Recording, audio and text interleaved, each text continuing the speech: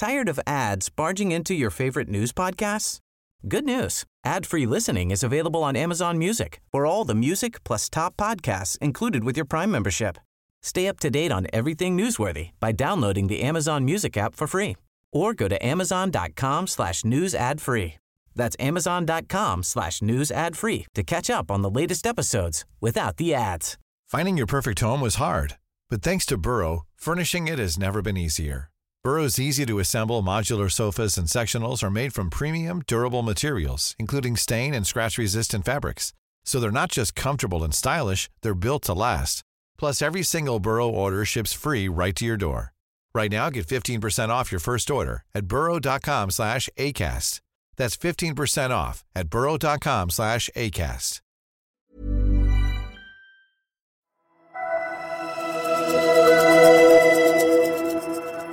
Ecosystems are declining at an increasing pace.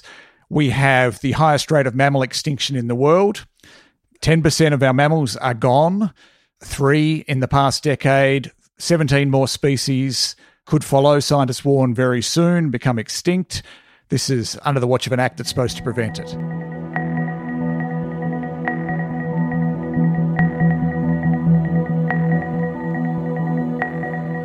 Hello, good people of Pods. It's Catherine Murphy and you are on Australian Politics Live. And with me is my dear friend and colleague, Adam Morton, who is in the Tasmanian studio, which I think we've just discovered is a spare bedroom with a couple of doonas in it. Yes, don't forget the doonas. Very comfortable. Hey, Murph. So that's Adam. People who know Adam's work, of course, will know that he is the wonderful environment editor for Guardian Australia. That may give a slight clue as to the conversation that we're going to have this week, because there has been a very big development on the environment or environmental regulation front this week. Now, I asked Adam to come in on the pod this week because I have been myself very distracted by the government's economic statement, by the future of the JobKeeper and JobSeeker payments.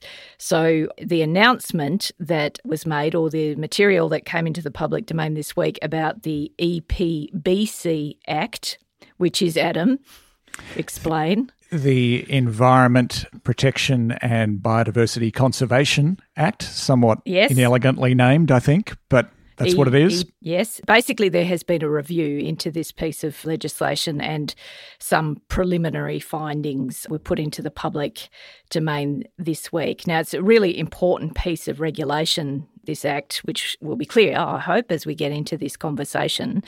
But it's really going to be one of those episodes where I'm going to be asking Adam to explain things to me because, as I said, I didn't follow the minutiae of what's happened. So talk to me like I'm a 5-year-old. Let's start with what this act is, what it does. Why do we have this act? Okay, so this is, in simple terms, our national environment laws, our set of laws that dictate how we should protect the environment, and particularly how we should protect what are known as matters of national environment significance. And by that, we're talking about threatened species, we're talking about World Heritage Areas, we're talking about internationally listed wetlands, the Great Barrier Reef. And so this act was brought in a tick over 20 years ago under the Howard government by the then Environment Minister Robert Hill.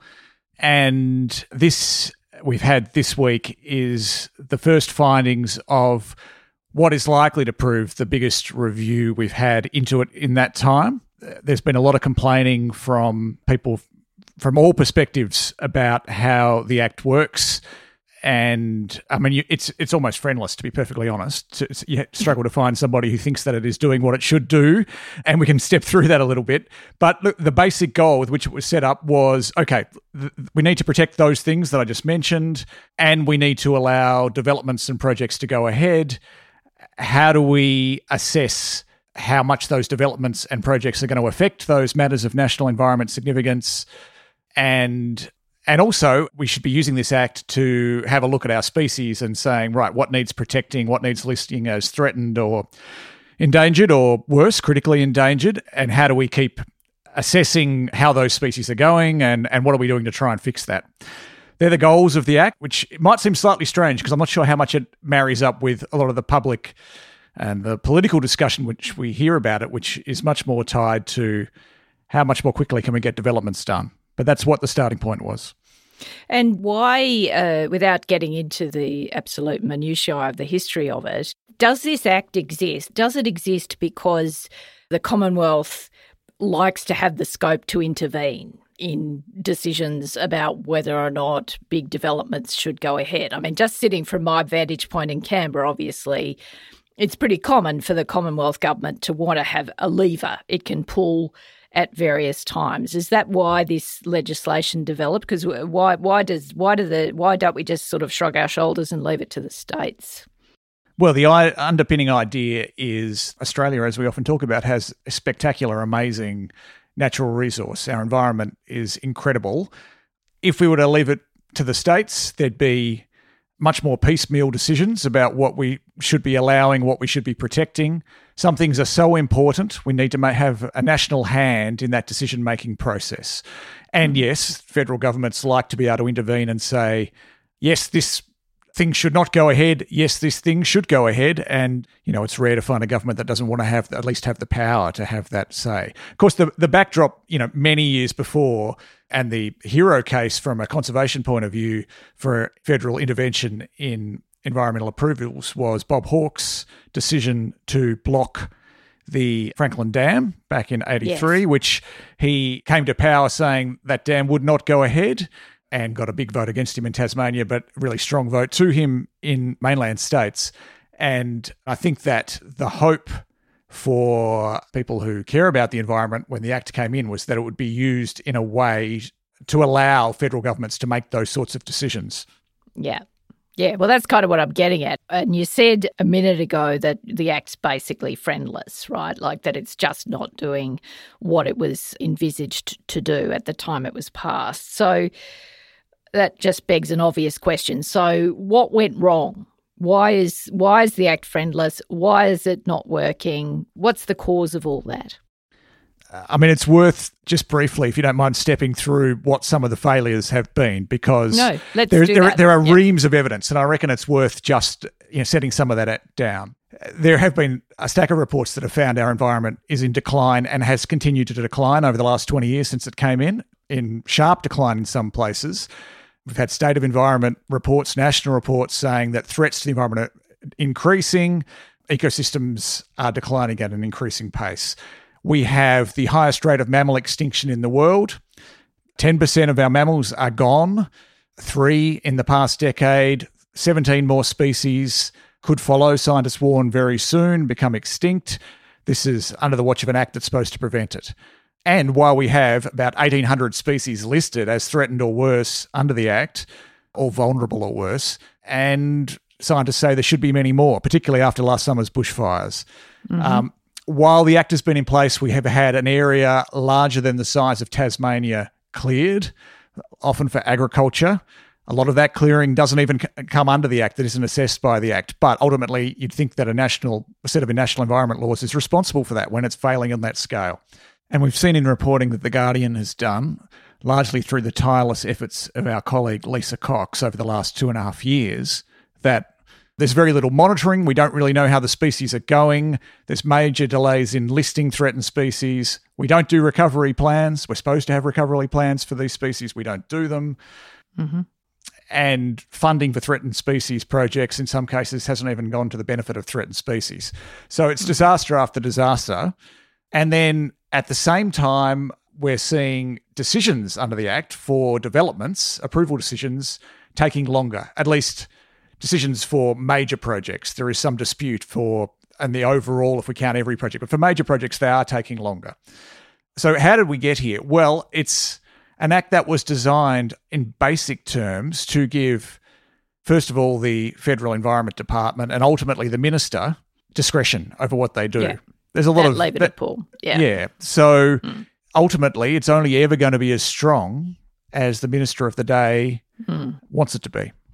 Yeah. Well, that's a very acute observation. Obviously, somebody has to apply the law and somebody has to have the will and the focus to apply the law in the way that it's intended. And it's probably fair to say that that's variable, right?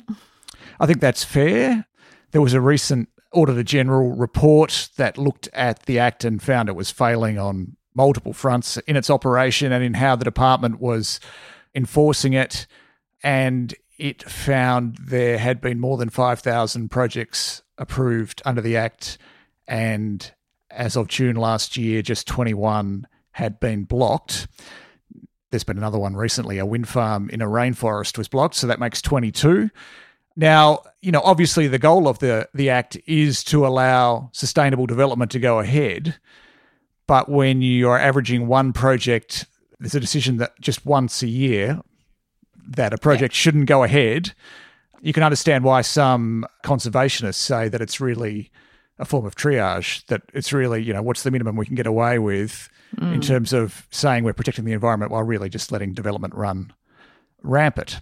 Now, it's always going to be a really complicated question. It's a difficult question. Where do you draw the line between development and environmental protection?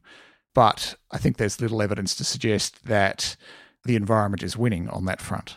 Yeah, well, this sort of brings us to the point of the review, which is what happened this week. The review didn't happen this week. The review's been going on. It's been going since October, but it feels like 10 years. Yeah, it feels like centuries. Yeah, exactly. So, in COVID years, that's probably about 250. So the review has been going on for quite some period of time. The government has delayed releasing it. People were getting a bit antsy last week because the review still hadn't been produced. Anyway, fortunately, though, the review was produced finally this week. Now, the reviewer is a bloke called Graham Samuel, who is a sort of businessman, company director, had a stint as the chairman of the ACCC at one point, so that's the Competition and Consumer Commission. He was given the task of having a look at the Act. Now, what did our friend Graham Samuel say, Adam? Well, he largely supported what everyone else has said about how badly it is serving the environment. He said the environment was in a state of decline, increasingly under threat, and its trajectory is not sustainable.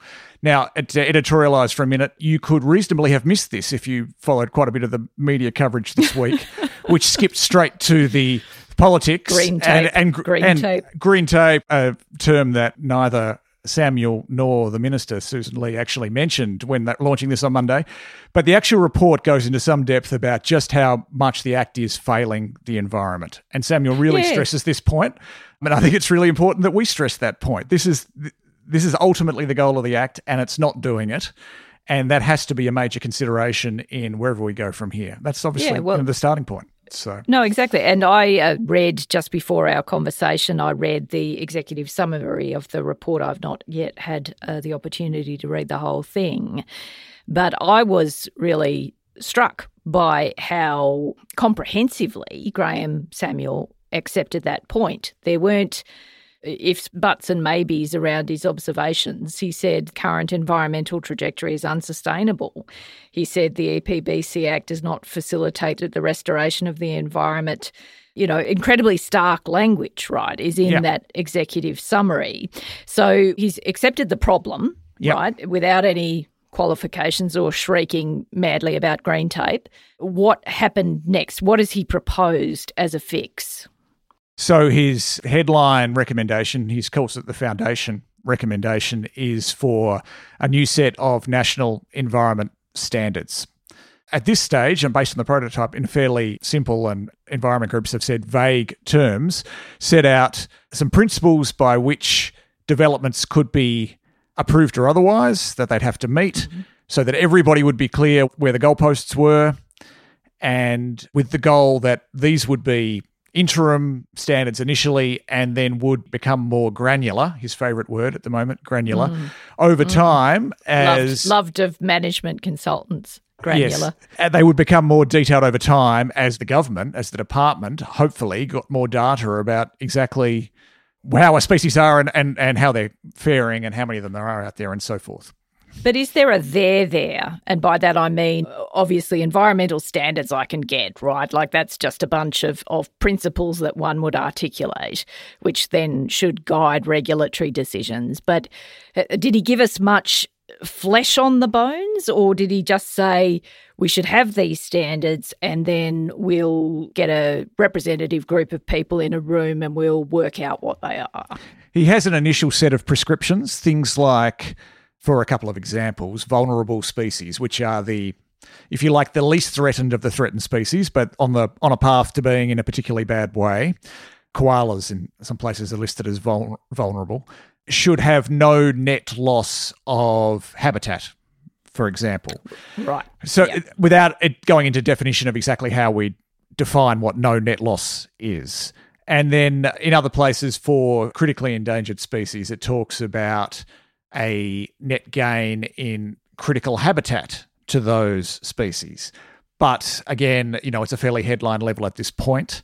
And as some people have pointed out, there hasn't been an update in the register of critical habitat in 15 years. So do we have a really good handle on what habitats we're talking about anyway? So there's these, like a set of almost dot points, I suppose, of prescriptions. And the idea now, Samuel says, is that starting next week, he will bring together representatives from across the spectrum of interested stakeholders, as we call them, from farming, mining, business council, environment groups, scientists, Indigenous groups, to get together in a room with him and perhaps the minister or the minister's representatives and try over the next 2.5 months nut out an area of agreement on what these standards might look like, with the ultimate goal, well, in fact, the short-term goal, but the goal being that we would set up standards that everyone was comfortable with and that the states would individually, one by one, sign up to in bilateral agreements with the federal government,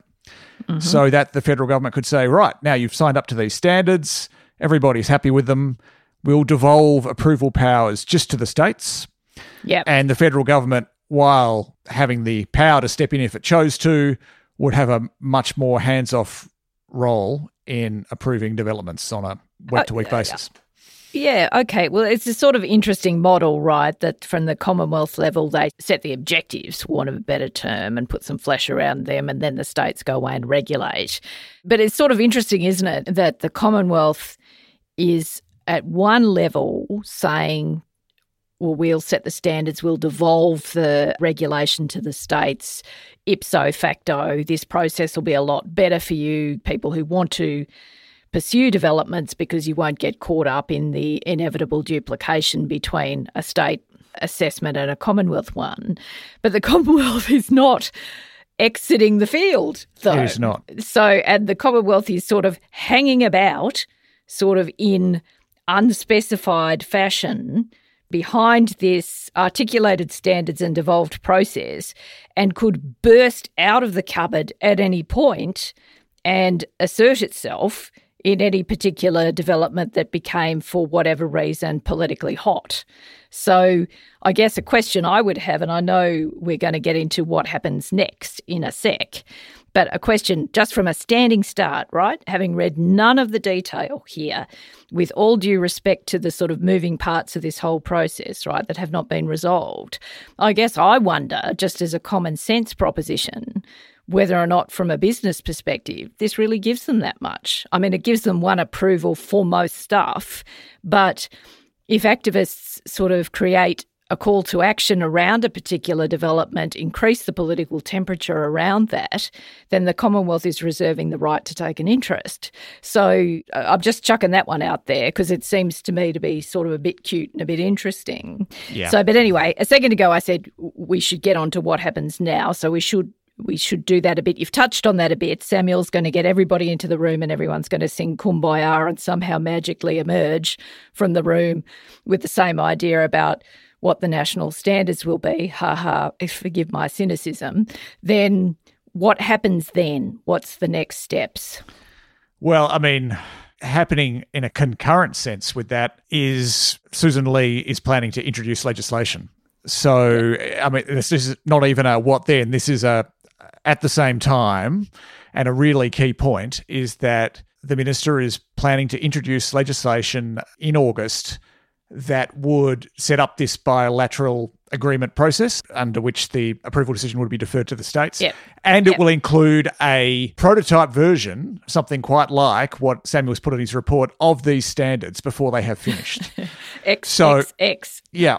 It's now the minister's open argument. brackets. Well, that's right. That's Close right. brackets. And I think Now there is Sign here. No, I'm sorry. Just let us both absorb this for a second and let the listeners absorb it, Adam. You're talking about a process where after Kumbaya, or simultaneously with Kumbaya, the government turns up with some ledge in the parliament that says, we're going to devolve this to the states and you guys will sort this all out according to a bunch of standards that we have not yet articulated as the Commonwealth.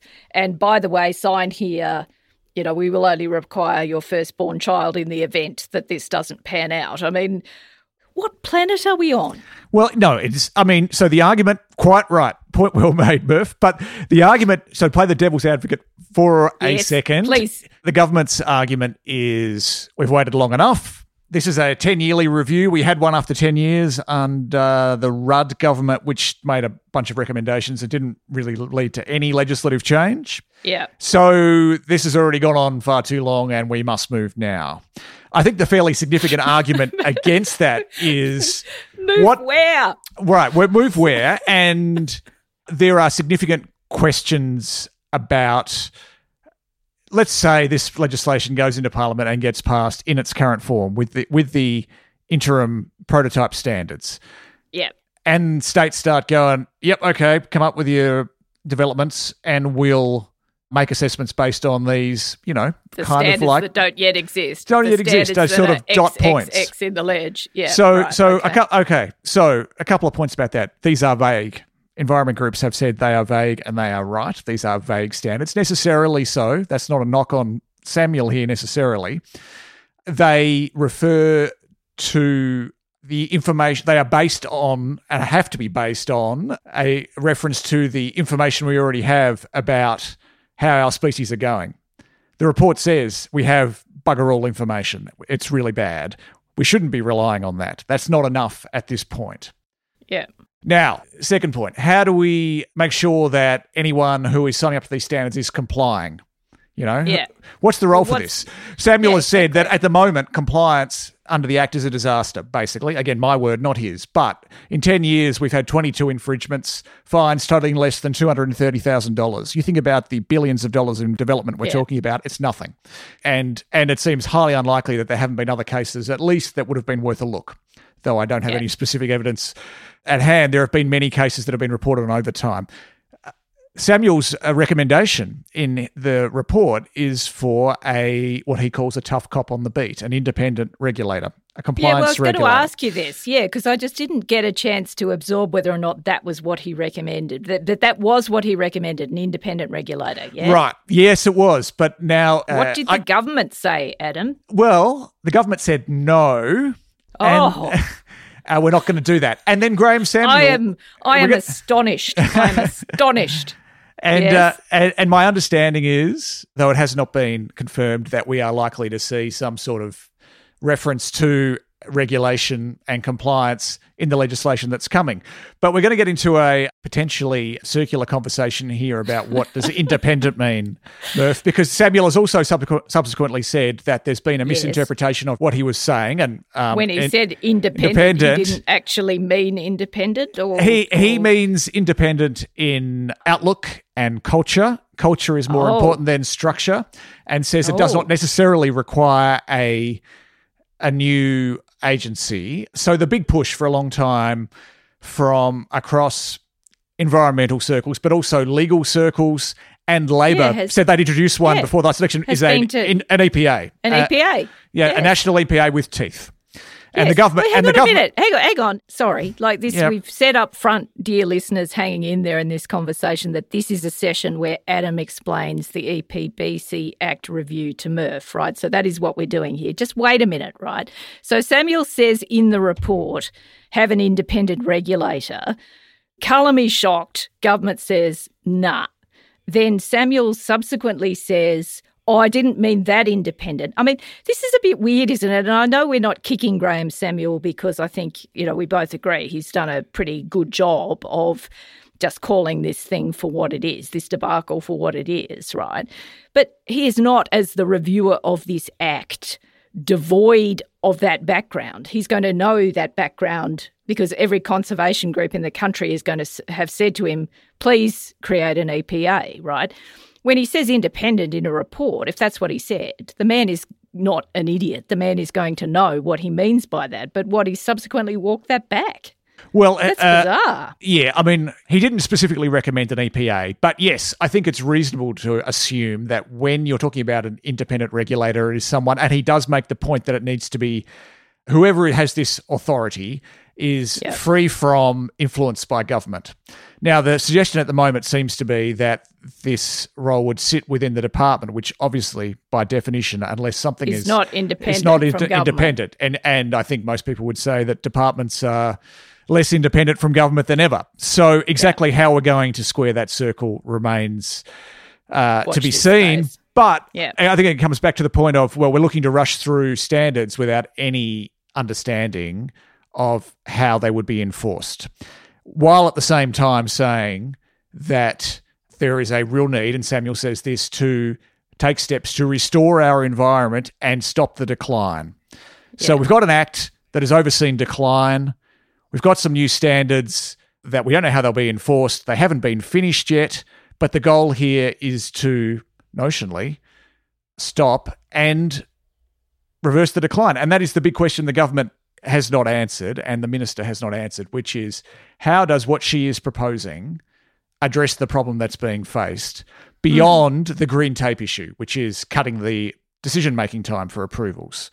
Yeah, so she's saying she could do both at once, but there's no explanation for how that will happen. Well, and it's sort of weird too from a kind of Commonwealth-state relations perspective. I know the government will kind of wrap this up with a deregulation agenda, which it is also pursuing with the states as part of the COVID recovery, right? Like people listening to the podcast may be aware that that is happening, that there are discussions between Canberra and the states across a range of policy fronts, and this will be wrapped up in that too. But just like I can't see actually what's in it for the state governments to sign up to a process where the standards aren't articulated, where the regulatory regime is entirely unclear, where the Commonwealth's scope for intervention is sort of in the vibe of the thing rather than codified anywhere.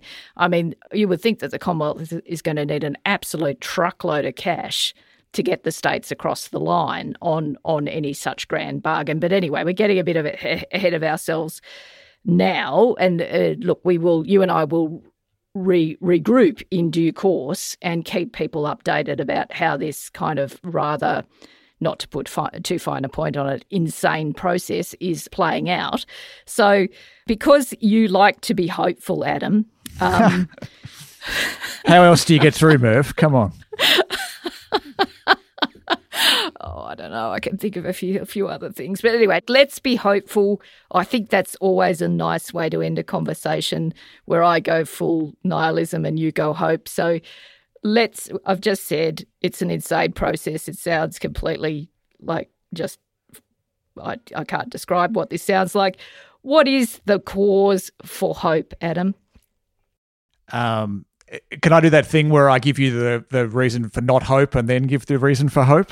Yes, let's just very briefly. Yes, let's represent our private conversations very truly in this public. I think that the across the board view that the likelihood of all those very diverse groups with very different perspectives coming together and agreeing to a set of standards is small. I think, putting it mildly, falling back on understatement there for a moment. They've got 2.5 months, which in the political world is not exactly a mountain of time.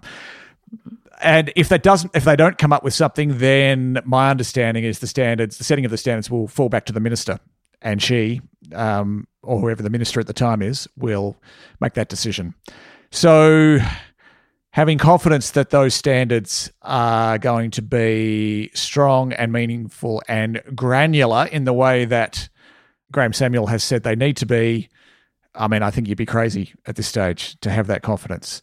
What all this is going to turn on, though, or at least a significant part of it, is going to be having better data, right? And the Prime Minister did, talking to the Business Council last year, suggest that we would have much better data from a business perspective. It would help them make their proposals, things that they could know had the best chance of getting through. And that means data about what species are where and how they're faring and what needs to be done to look after them. Now, if the government was actually prepared to invest in that and the Prime Minister's true to his word, then that you could actually make these things meaningful. And that would be a huge difference. Sorry, you go. Well, hang on. No. I was just going to say, like, you could have a species census. It would be cool. What I mean, like all the little koalas could just stamp their little paws. Well, you joke, but this is actually, well, maybe not stamp their paws, but this is actually what we need. We know so little. It is astonishing when you find out, and it needs to be addressed. And analyses have found that the Environment Department budget and equivalent agencies has fallen by 40% since the coalition came into power in 2013. Fallen is a terrible word. It makes it sound like it happened by accident. It's been cut. So if there's a real plan to restore that, to allow that work to be done, then we could see meaningful change. And for all the talk about everything else, it is the funding, and Samuel's report goes to this too, that is the thing that can make a difference. So there's the hope. The government said they want to address it. Let's see it. Get the data. Yes, let's have a species census. I like it. I like it a lot. I would be up for that entirely. Any other grounds for hope, or have we exhausted it? Isn't that enough? No. I mean... I think that Samuel is clearly serious about the work that he's doing and has found a way through that maybe more plausible than some would have thought. But I think that the skepticism about how we get from where we are today to where we're going to be in August or October or in the years ahead is warranted. So funding is the key. Yeah, well, I just presume truckloads of cash are backing up as we speak. You can hear the reversing lights as we conclude this conversation. You can hear that beep, beep, beep. Anyway, let's hope it's not as insane as we think it is. That's my hopeful comment. My next hopeful comment, thank you, as always, to Hannah Izzard, who's listening in today and producing us both in our remote little studios. So thank you to Hannah. Thank you also to Miles Martignoni, who is the executive producer of this program. Thank you, guys, for listening, for sharing, for doing all of that bizzo. And we will be back with another program next week.